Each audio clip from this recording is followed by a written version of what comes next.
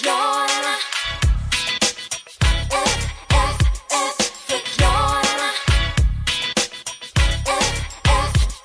Förklararna.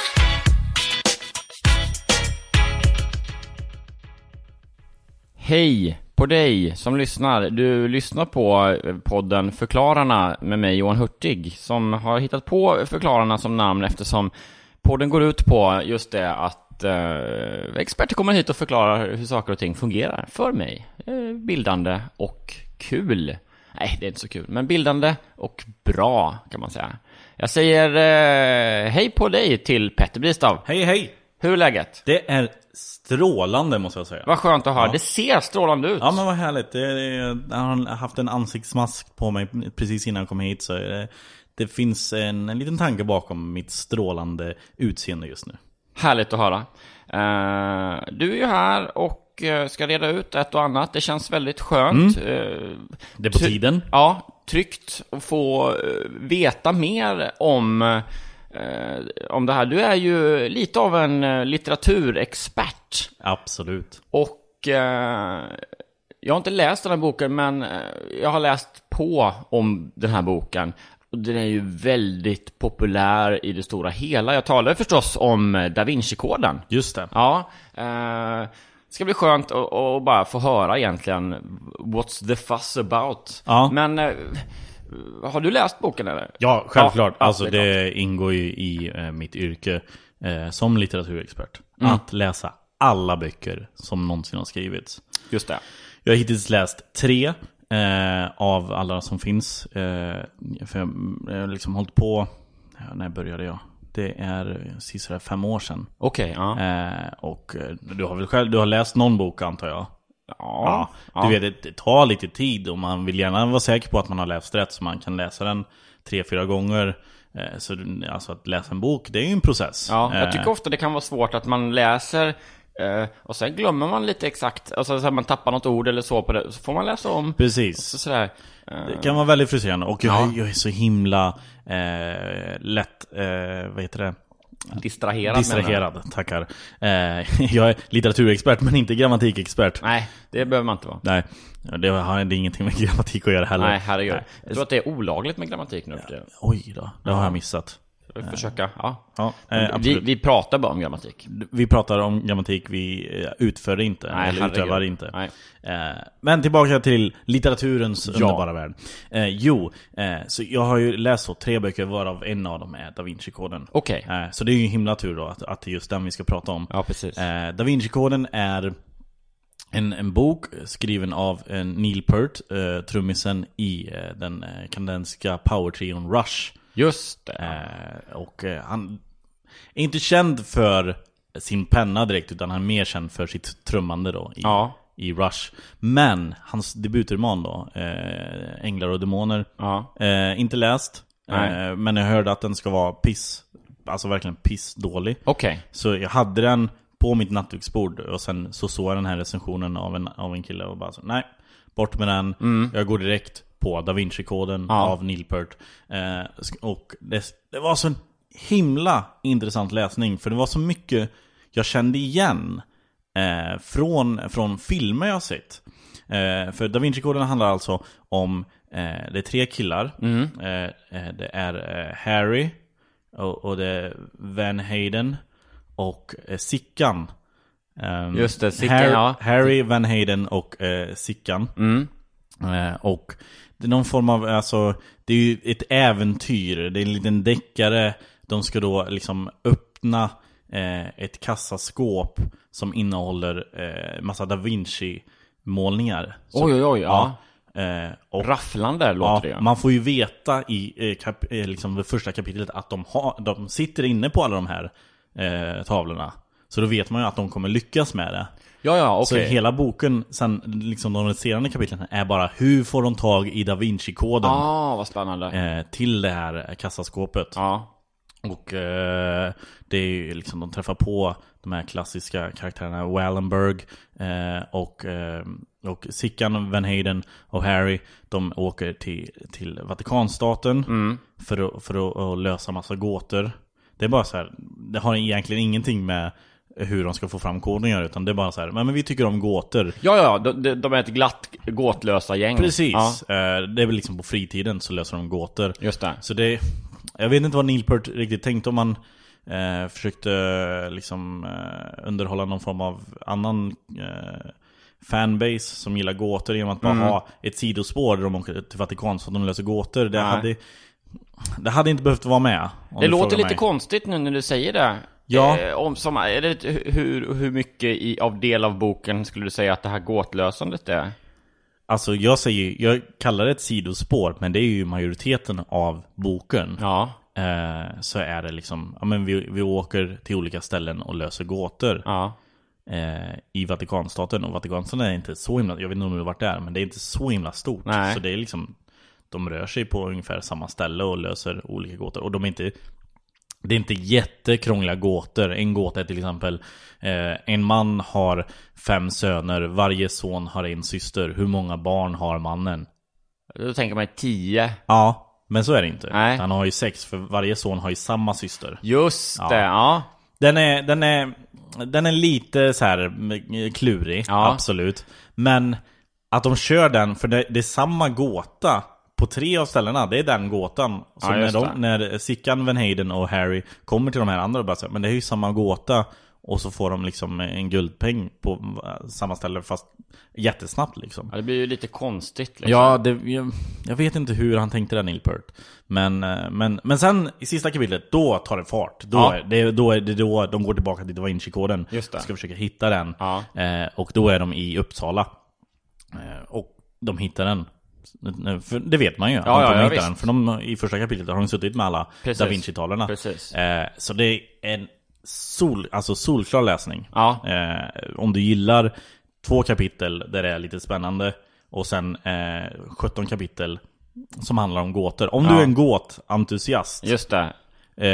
Klockren bok säkert. Jag vet inte, jag är inte mycket för gåtor. Hur många olika gåtor hinner det bli ungefär liksom? Förstår att du inte. Nej, jag har inte räknat om, men på en höft ska jag säga att det är en 20-25 gåtor. Och 3 av dem då är ju den här samma gåta. Ja, just det.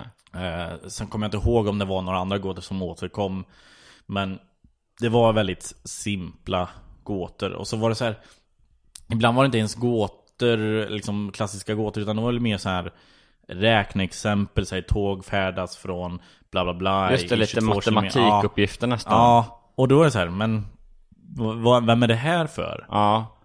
Vem är det som läser det här och underhålls av det här? Just det. Ja, men det låter ju som att det är perfekt för den gåt- eller matematikintresserade personen som också vill veta lite mer om Vatikanstaten. Ja. Och har de grejerna samlade i en och samma. Ja, de har ju den här boken som sån tourguide i Vatikanstaten nu. Du får ett exemplar av Da Vinci-koden när du kommer in i Vatikanstaten. Okej, ja. För det är väldigt mycket, gå och se det här, lös en gåta. Nu har de gjort en grej av att de har de här gåtorna i Vatikanstaten på riktigt. Ja. Så har du läst boken så alltså det kommer ta 5 minuter för dig att gå igenom den liksom touren, för att det är bara att säga gåtorna så får du gå vidare. Just det. Och så träffar man påven, kör en liten gåta, han liksom ställer en gåta och sen är man klar. Ja. Men det har väl blivit också ganska mycket så här. Man pratar om att det är så himla mycket folk i Vatikanstaten och det är köer överallt, man får stå och vänta. Är det då har det med de här gåtorna att göra då? Det har ju blivit en jättestor grej. Ja. Tydligen, det italienska folket älskar gåtor. Ja. Det hade jag ingen aning om. Men de blir helt galna i det där. De bara, gåtor. Ja, älskar det. Men för att gå tillbaka till Da Vinci-koden, nu kommer det ju en film då. På Da Vinci-koden. Och det ska bli väldigt intressant att se vem som ska spela Harry, Van Hayden och Sickan. Klart är det att vad heter han? Philip Seymour Hoffman ska spela Val Enberg. Trots att han är död. Men de gör någon form av hologram av Philip Seymour Hoffman. För han har länge pratat om att han skulle vilja spela Val Enberg. Så det var lite oturligt att han tog en överdos. Men han liksom, när de rotar igenom hans dödsbo så hittar de liksom filmer där han hade spelat in själv, lite så här fan-flicks. Där han spelar roller från boken som Wallenberg.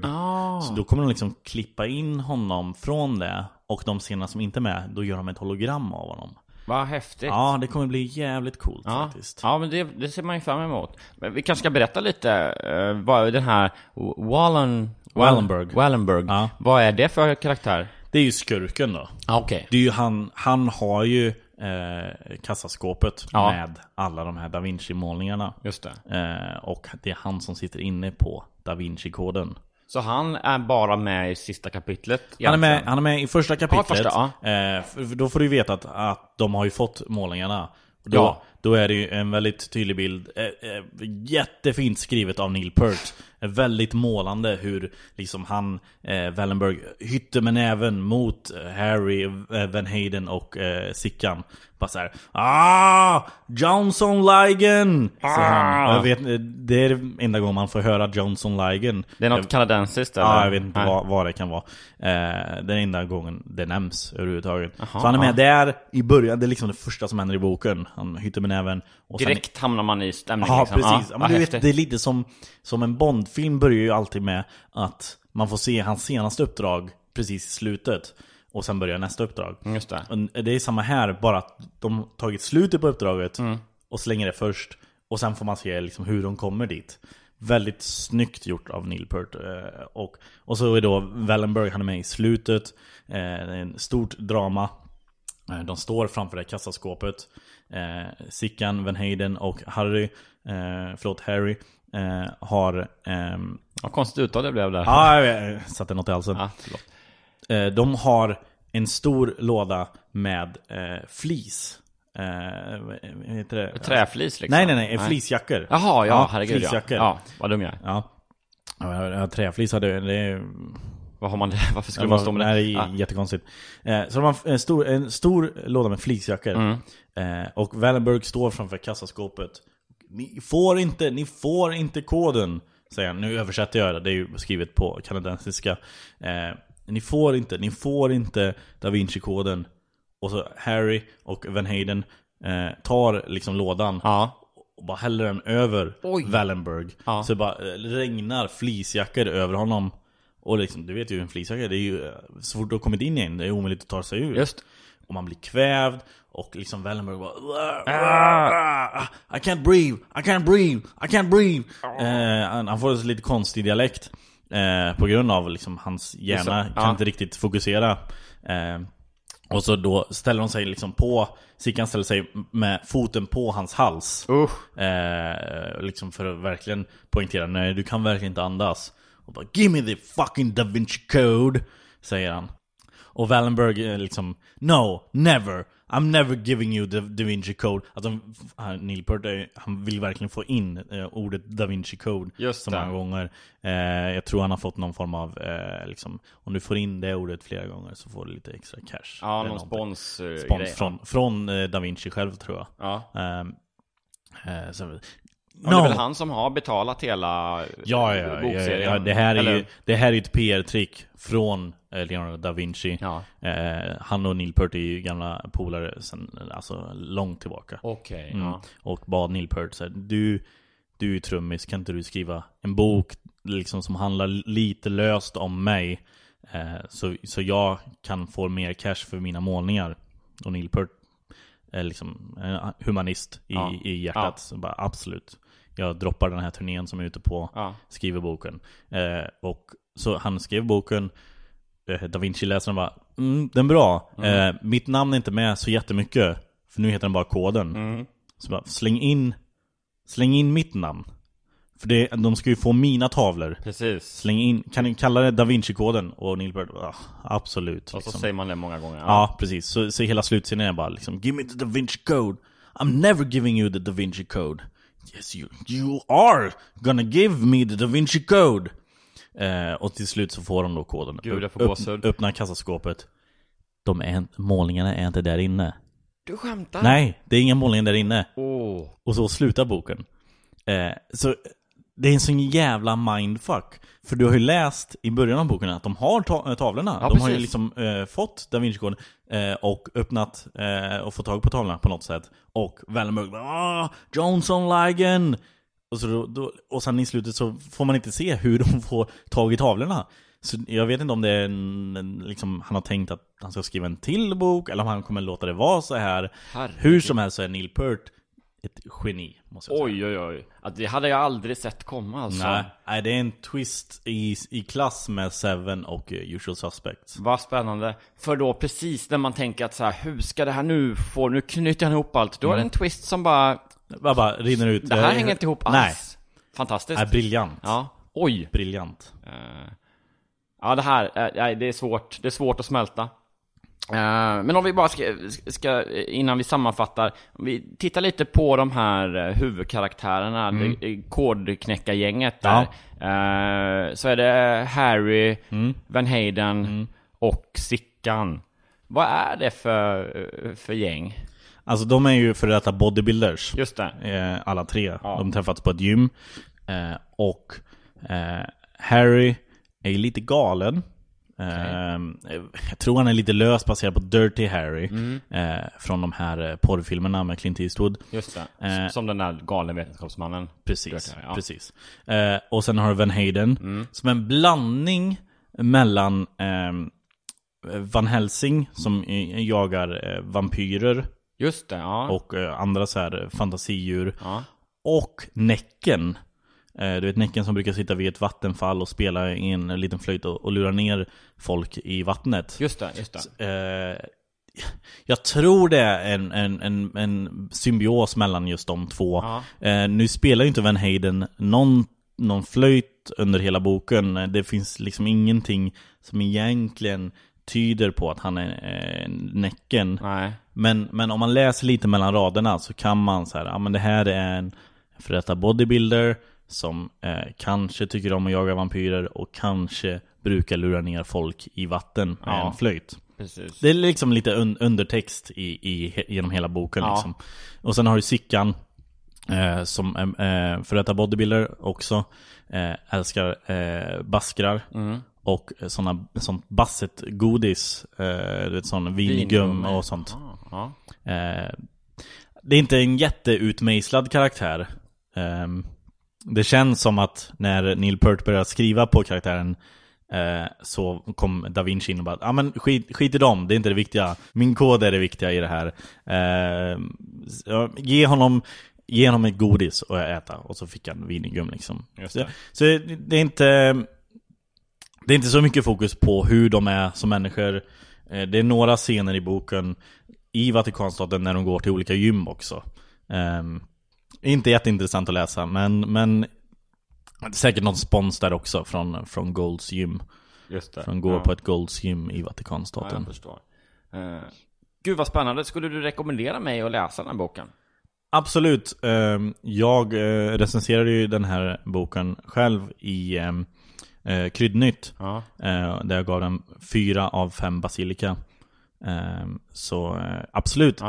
Solklar läsning. Ja, vi ska sammanfatta först lite grann vad vi pratat om. Det är alltså då en bok som handlar om ett för detta bodybuildargäng som är ute på äventyr. Man får se att de hittar en Da Vinci-kod i början. De har tavlorna i början. Och sen handlar boken om hur de ska få Da Vinci-koden för att få tag i de här tavlorna. Just det. Så det är alltså ett början och ett slut som inte riktigt hänger ihop. Och så är det massa Vatikanstaten och gåtor däremellan. Och lite bodybuilding. Det låter ju som en väldigt, väldigt spännande och innovativ bok av den kanadensiske trummisen Neil Peart. Ja, precis. Du ska ha stort tack för att du kom hit. Avslutningsvis bara, det är svårt såklart, men du som är litteraturexpert och ändå har läst 3 olika böcker. Hur rankas Da Vinci-koden i det liksom stora sammanhanget, skulle du säga ändå?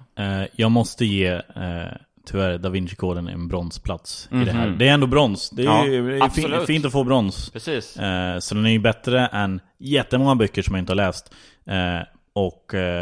Brons är ju den bästa platsen efter guld och silver, brukar man säga. Precis. Brons är brons. Det är fint. Så det ska Neil Peart vara stolt över. Det är aldrig fel. Och får man väl också säga Leonardo da Vinci, som ändå det är en bedrift att ha lyckats få in ordet Da Vinci-koden så många gånger. Jag tror det är någon form av rekord. Jag har inte kollat med Guinness, men jag tror det är rekord på antalet gånger man säger Da Vinci-koden i en bok. Ja, spännande. Jättekul att du kom hit. Stort tack, Petter. Tack själv. Ni har lyssnat på experten Petter Bristav och jag heter Johan Hurtig. Det här är podden Förklararna. På återhörande. Hej!